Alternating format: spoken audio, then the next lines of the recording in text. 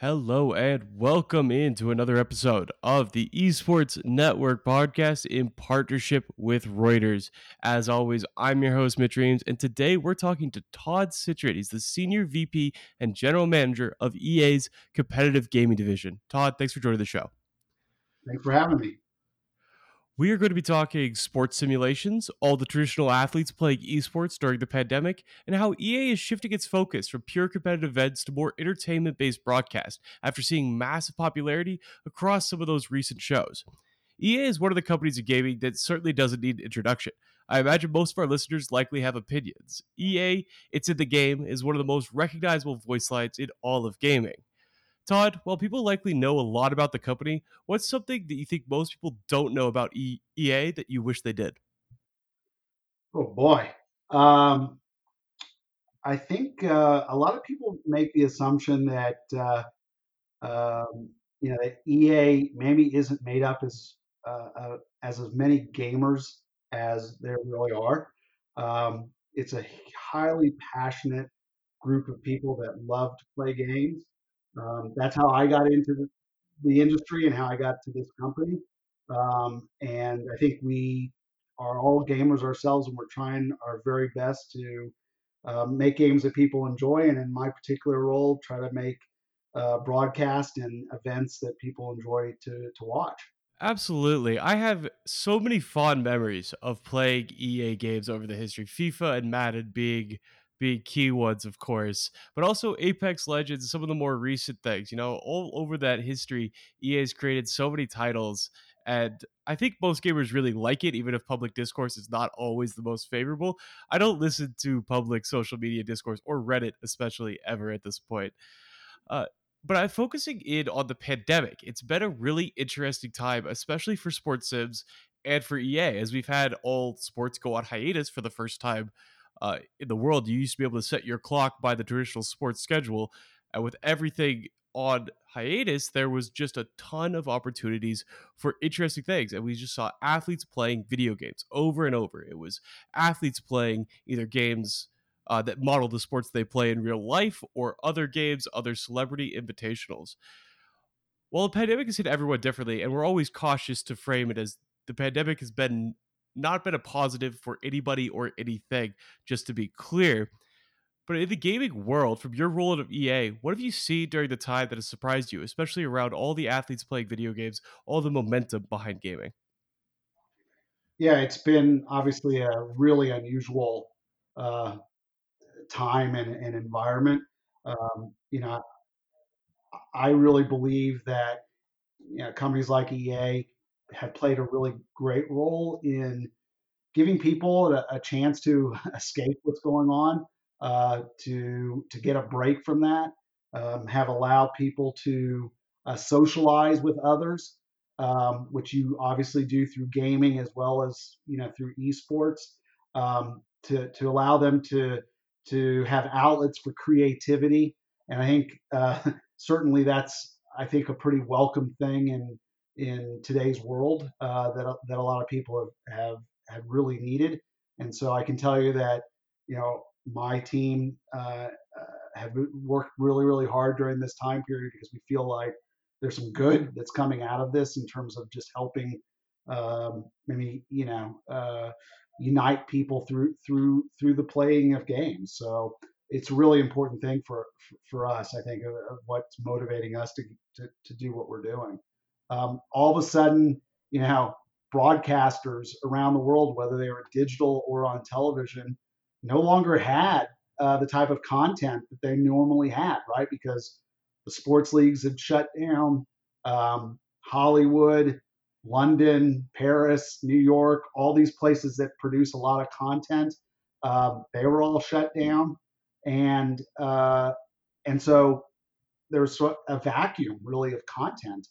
And I think EA and many others kind of stepped in and said, well, we have the ability to give you really entertaining um, content. And so we did. And so there was just a huge acceleration in reaching, more people through greater distribution, and getting to a larger audience. And then, as you just mentioned, the availability of celebrities. celebrities were out of work too.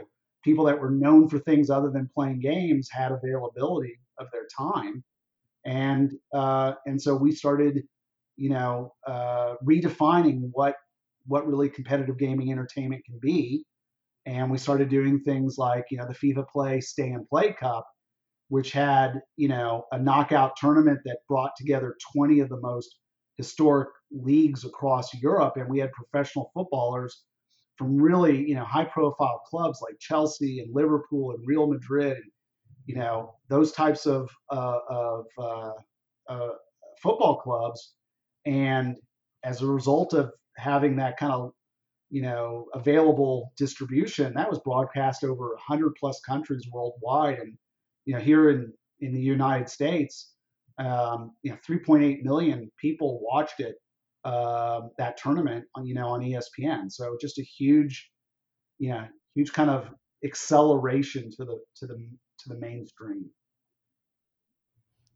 Definitely. It was the first time, as far as I can recollect, that esports on broadcast TV saw massive success. There's been plenty of esports on broadcast TV over the years. I remember dating all the way back to the Madden bus in the back when I was like in early high school, where it traveled around the country and NFL players would play gamers on this traveling bus that used to air on ESPN in the middle of the week all the time. And I remember watching those broadcasts and be like, wow, this is really cool. I love that this is a thing that exists. And this pandemic felt like like you said, this massive adoption of esports and these competitive games, these accessible competitive esports by a mainstream audience, people that in the past would never have watched it. But without sports on TV, esports became the simplest filler of that time. It was really cool trend to see, because I think that was something that esports has needed for a long time, is how do we appeal to the mainstream audience? And maybe it took having these celebrities, having these athletes play games to get people into the games themselves. At least I think that's how this is going to play out, where they see the games and they're like, oh, okay, I get why this is competitive. I get why people enjoy watching this. And that's a hurdle esports has faced for a really long Yeah, time. I mean, my take is, I didn't. I started working on esports about 4.5 years ago when we created, the team at EA. And prior to that, obviously, I'm a huge gamer myself, and been working pretty much in the video game business for most of my business career. And but I didn't really have a connection to esports when I started. And what I've looked at has been an industry that has had a lot of great success, but it has primarily been viewed by um, the core audience who plays the games that they're watching, and the games that have been popular, things like Dota 2 and League of Legends and Counter Strike Go are sort of the biggest titles. Um, you know, they they were still speaking to their player audiences.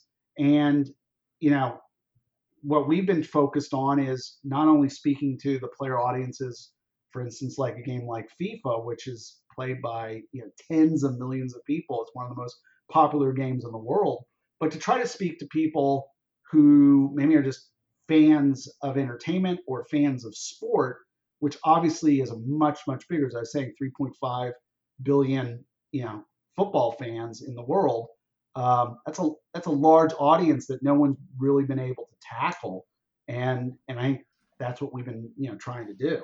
So we saw it immediately. I mean, we had already made an investment in television. We Over the last several years we had partnered with the CW here in the U.S., and we'd worked with ESPN, and we'd worked with Turner, and we'd had these relationships already established, and we had a track record of putting things on air. But to your point, it just kind of exploded as a result of the situation that was going on. And so we saw from April through July of this year, the broadcast hours that we were getting on television were up, 85% over all of last year for us in just that short period of time. So it's just a huge, we had, I think, ESPN, ESPN2, we've continually had, blocks of time, 5 hours straight of, Madden or FIFA esports, Apex, etc. And yeah, that's an unusual circumstance. But what it's done is it's made the audience bigger.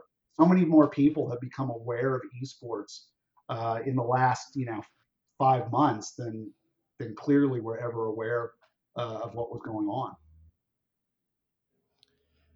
It definitely is such a unique situation, and that's what makes it so interesting to think about what we take out of this. And I know this is something that EA is thinking about when the whole world changes. I think it's very safe to say that things have changed over the last 6 months. We've all been dealing with it in whatever way you want to choose. It creates situations, and it's something that's happened in Las Vegas, where I'm based as well. Esports betting was a joke, kind of, before I went into Caesars in February, asked them about, hey, are you guys taking esports bet? The guy laughed at me. He was like, no, we're not going to do that. Now they're taking, almost every major book is taking esports events. The Nevada Gaming Control Board has approved esports competitions. It's created a lasting impact that's going to outpace even once the pandemic is over. Now sports are back on. They're still going to be offering esports lives. There's still a level of adoption that comes from this. What lessons has EA taken from this really unique period in life, the massive popularity, all these athletes playing games? What lessons can EA take from what's happened over the last few months that applies back when we return to a normal world, whatever that Yeah, I looks mean, like? the way I would describe it, Mitch, is there's just been a tectonic shift in the esports landscape that started in mid March and has continued till now. And that shift has opened up audiences, opened up distribution, has opened up a lot for esports industry. And EA has obviously been a leader in that regard, primarily because it aligned, like I said, with what our strategy was from the very beginning 4.5 years ago, and the type of games that we have built around, which have been these accessible games. Um, I don't believe that even after, and I hope soon we get back to, a normal that looks like, prior to March for the world. But when we get back to that, uh, things have changed, and in this industry, audiences have been exposed to what we're doing, and there's a lot of interest. You mentioned one in Vegas. Broadcasters, um, those that had stuck their toe into the water prior to the pandemic have now, clearly walked into the water pretty deeply over the last, 5 months. And while I would fully expect that um, viewership will drop as for esports as these other forms of entertainment kind of come back, traditional sports, other forms of broadcast entertainment. um, they're not going to go back to where they were pre-COVID. They're going to stay at a higher level, and broadcasters understand that, and that's why they're starting to add more and more content, and I think they will continue that. We developed technology as a result of the pandemic that we would never have created, that is now going to change how we do broadcast, post the pandemic. Um, we had always, we built a studio in this San Francisco Bay Area, and we would fly people in and we would shoot a lot of our stuff there. Well, middle of March, we had to shut that down, and no one's been in that facility since the middle of March. Um, and so we had to figure out a way to continue broadcasting without bringing people into a location. And this was more than just competitors. We decided that the right thing to do was not to do esports unless we could have everyone participating in a broadcast in a competition be doing it from home. So that's the competitors, that's the on-air talent, and that's all the production staff. Well, that didn't exist when we made that decision. So until we had a technological decision or sorry solution, we were going to not be doing anything at EA. And I'm really proud of the fact that a lot of really smart people put together a whole bunch of different technologies. And to our knowledge, we actually created the first kind of fully cloud-based broadcast, um, platform. And we got back on the air towards the end of March. And now, when you look at our broadcast, I mean, they are so good, and yet everyone is still 100% working individually from their own homes. So, what does this mean post pandemic? Well, in the past, when we would have celebrities, maybe we'd want them to do a competition. We had a pretty big ask for them, right? You'd have to fly to a location. We'd ask you to be at that location for the full day, then you'd have to fly out. It's a pretty big, ask Mhm. for people who don't have, a lot of time. Now, because of the technology that I just described, this fully cloud-based broadcast platform, now we can say to celebrities post-pandemic, hey, you want to be in a competition? You don't have to do anything other than give us a half an hour of your time from your own home, and we have now figured out how to make that look, a seamless professional broadcast. And so that just means that, again, we would never have created that technology had we not been forced to. But now that we do have it, it's going to open up what things are going to look like after, the pandemic is behind us. It's going to change quite a few things. There's quite a few companies that are not returning to any sort of functional office anymore, and I think Shopify is one of the most notable examples. But quite a few companies who, like you mentioned, are all working online and are like, wait, did we all have to be in the same office? Did we all have to be commuting into the exact same location every time to do our work? Or is there actually ways to do these other things? And it takes something like a pandemic to make you re examine all the habits and the things we've developed over years to be like, wait a second, do we need everybody to be in the same broadcast studio, or can we actually have more options, bring more people in by connecting through them via satellite, bringing them into their feed? Like you said, you don't have to take a flight all the way to San Francisco, which allows you to bring in whoever you want, bring in more celebrities, make it easier, make it an easier process on everybody. So it's quite an interesting circumstance, and how this pandemic will change the world is still up for debate. But it's definitely going to create some changes. Like you said, I'm hoping for as close to the normalcy we had last February as possible, but who knows at this point. I want to switch gears a little bit and talk about sports simulations. It's something that I think it's the first thing that people think of when they think of EA. Now it's a studio that has plenty of other games. You mentioned Apex and some of the other games they've had over the times, but Madden, FIFA, those are the titles people think of when they hear EA. And we've talked about some of the unique aspects of sports simulations, especially in comparison to other esports. They have that unique set of benefits that everybody understands how soccer works generally. People understand how football works, or even to the competitors, to how basketball works or how NHL works. It's all very understandable.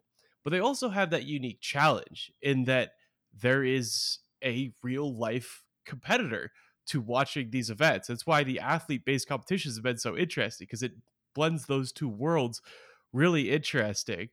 What role do you think sports sims like FIFA and Madden end up playing in the wider esports ecosystem? You can never watch people play League of Legends in real life. You can't watch people play Rocket League and drive cars and fly off the ceiling in real life. So, what niche can sports simulations settle into in the wider esports world? Yeah, I guess my point of view is it's not going to be the niche. I think it's going to be the other way around. I think the traditional esports are going to be the niche, and the reason for that is kind of what I said earlier. Um, the viewer base of a game like Rocket League or a game like Dota 2 is made up of the player base of those games. The viewer base of a esport based on FIFA or based upon Madden has a much bigger available audience, and So again, if you want to get to mainstream, and my definition of mainstream entertainment is a form of entertainment where you don't have to be a player in order to want to watch. If we think about all the really truly great entertainment broad experiences, take something like the Super Bowl. What percentage of the people that watch the Super Bowl have actually ever put on pads and played tackle football? Pretty small number. So esports industry is very much still in its infancy. It's very early, um, and I think the opportunity is that there will be audiences for both types of experiences. But EA is successful because as a whole, we've had products and games that just appeal to a much wider audience. You take something like The Sims, right? In the traditional, what I'll call, if you want to say it, the niche of the hardcore audience. Um, that's a game that people don't get and don't understand. I believe we just passed 40 million players on The Sims 4. That's a lot of people who are playing the game, but they choose to play that rather than playing, you know, Overwatch. So I just think it's a different audience. There's clearly overlap because I play core games and I also play um, sports simulations. But there's also a very large audience that sports sims can get to that I think traditional games aren't going to be able ever to get to it. So that's, I think, a unique position. As for the whole question, and I've heard it really since the start of my job working on esports 4.5 years ago, which is, why does anybody want to watch, a Madden competition when they can watch the NFL or watch FIFA or NHL, et cetera? And the reason is that sports, traditional sports or esports, it's all about storytelling. The reason we watch is because we have an emotional connection to either a team or to players.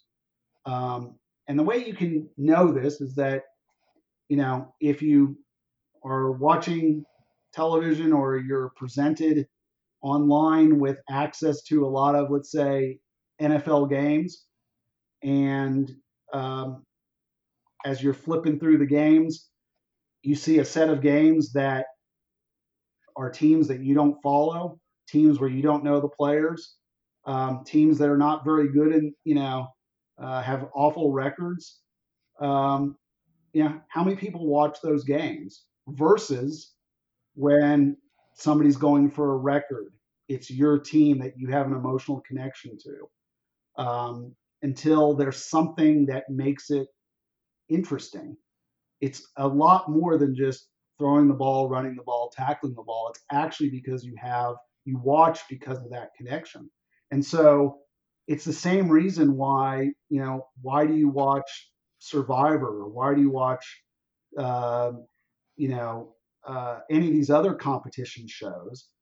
It's because if you do the storytelling right, if you get people hooked emotionally, it's amazing what competitions people will watch um, as a result. And so that's our biggest challenge.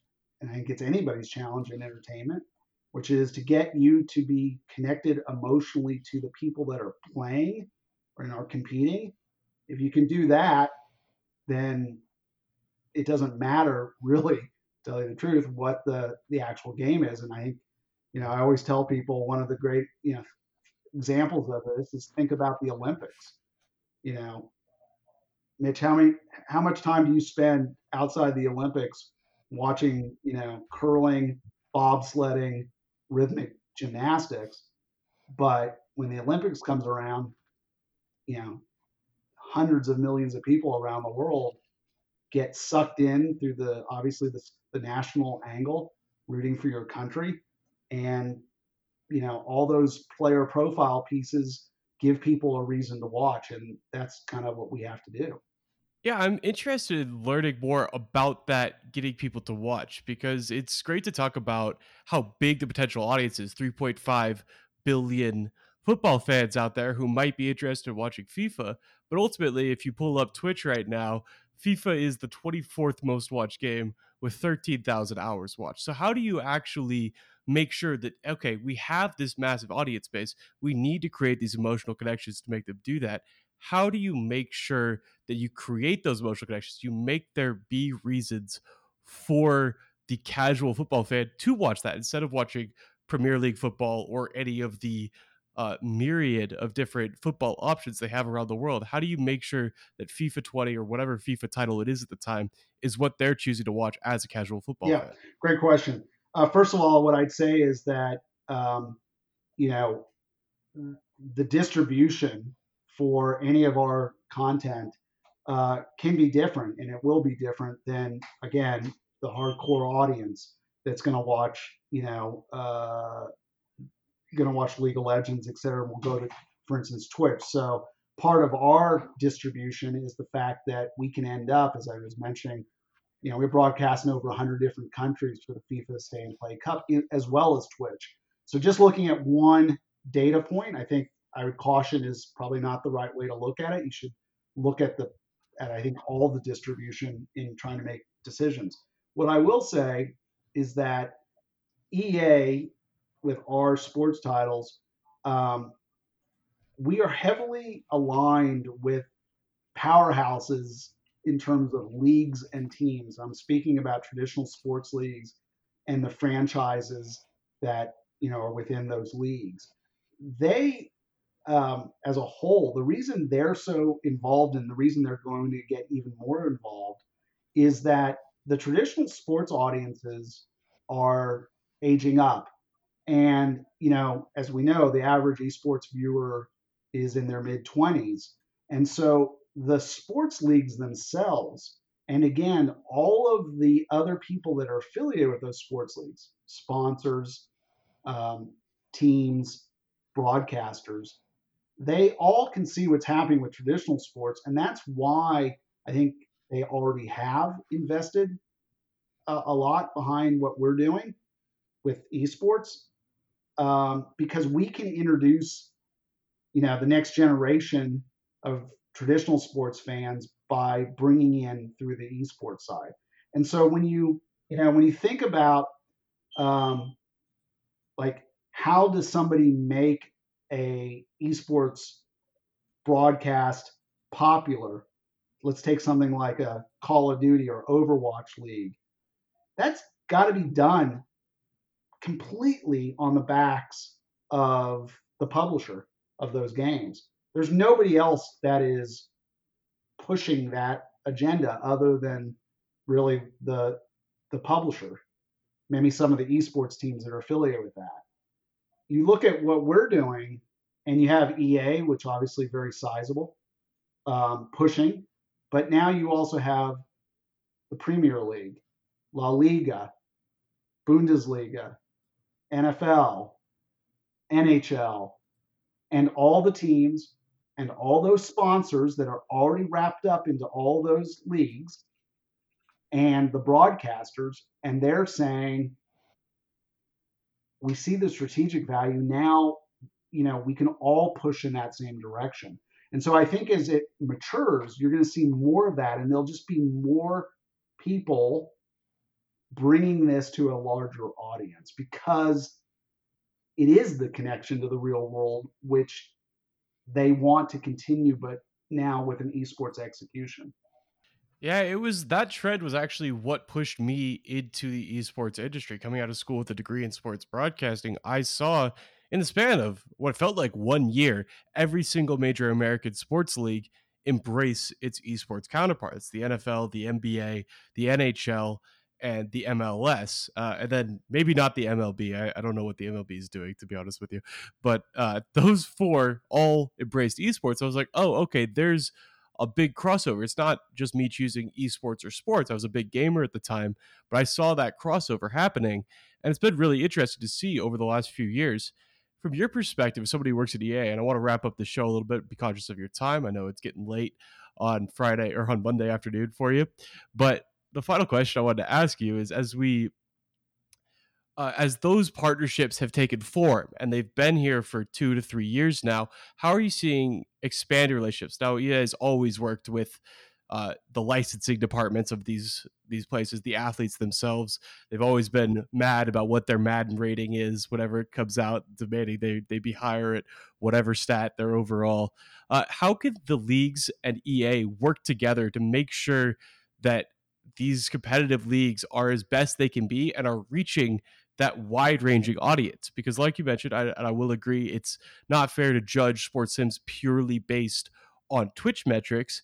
There still is some level of popularity that needs to be reached with games like Madden for how long they've been around and the place they hold in esports. How could you really make sure that those partnerships with leagues are strong enough to give people the reasons they should be watching these games over and over again? Whenever there's a major Madden competition, a Madden Club Championship, something like that, how are you making sure that, okay, we can work with the league to not take away from what the competition is, but add to it through these esports events? Yeah, I mean, I can tell you, I've been working with the sports leagues for 2 decades now, and um, I've, especially in the last year, even pre-COVID, but certainly since the pandemic started, there has been more focus and more attention to esports of late than I've ever seen before. And it comes in two forms. One is really how to bring their resources to the table in terms of operational resources, but also their brand and their marketing resources. Um, you know, you think about these leagues that I'm talking about, and some of these teams and leagues. We're now third generation, fourth generation of fans. And we spend a lot of time with the leagues talking about how to unlock, that power. And I think we are just at the beginning of it. To your point, um, you know, sometimes these larger organizations take a little bit of time to understand the opportunity. And I think maybe in some ways, the type of response that we've seen to esports that they've seen in esports over the last 6 months has probably put more support and more energy behind how do we make this bigger. But I can tell you that uh, it's the amount of support and the desire of these organizations to work with us has never been higher. And I think over the next, year to 2 years, you will see sports simulation, esports games become even more popular than they already have been. I'm certainly excited for the future. I've always been a fan of sports sims just because I'm a sports guy growing up, and nothing better than actually controlling the players that you're watching every weekend. Thank you, Todd, for coming on this episode of the Esports Network podcast. I want to give you one final chance to plug EA. I'm sure everybody knows about the company, knows where to follow you, but what should they be looking at? What broadcasts do you guys have coming up? What new trends, what new events do you think people should be on the lookout for? Yeah, I mean, right now EA has more titles that we are supporting with esports than I believe any other publisher in the world. So we have our FIFA uh, HD product on console. We have Madden, as we've been talking about. We have Apex Legends, which right now is in their summer circuit, wrapping that up. We have FIFA Online 4. I don't know if people in Asia will be listening to this, Mitch, but that's a free to play game just in Asia, which we've built an ecosystem around. And then obviously, most recently, The Sims Spark. So, 5 different investments. Look on YouTube, look on Twitch, but also look through television all around the world. There's a lot of competitions, and hopefully, there's a little bit of something for everybody, cutting across what I'll call a more core game in Apex Legends to the sports sims And then, something very different would be something like the Sims. I hope what you'll continue to see from EA is innovation and not being happy with the status quo, and trying to redefine, after essentially 21 years of the esports industry, which is, I think, the length of the industry. The industry has pretty much played out of the same playbook for all 21 years. We think there's a big opportunity to play and write a new playbook, and that means new formats, new games, new distribution channels, and we're quite used to a lot of people that are very much part of esports history to tell us we're crazy. But that's what they said when we started 4 years ago, and we've gotten a lot further than I think anybody would have given us credit for. So a lot more to come. Absolutely. Todd, thanks for coming on the show. It was great talking to you. To our listeners, I hope you enjoyed this look with Todd Citrin, Senior VP and General Manager of EA's competitive gaming division, about all things sports sims, how the pandemic has changed esports. We're still trying to figure out, but it's definitely changed a lot of things. So I hope you enjoyed this episode. Stay on the lookout for some more great episodes. We have a bunch of guests lined up for you this week and the next one. So I hope you enjoyed this one, and be on the lookout for some more great episodes coming up soon.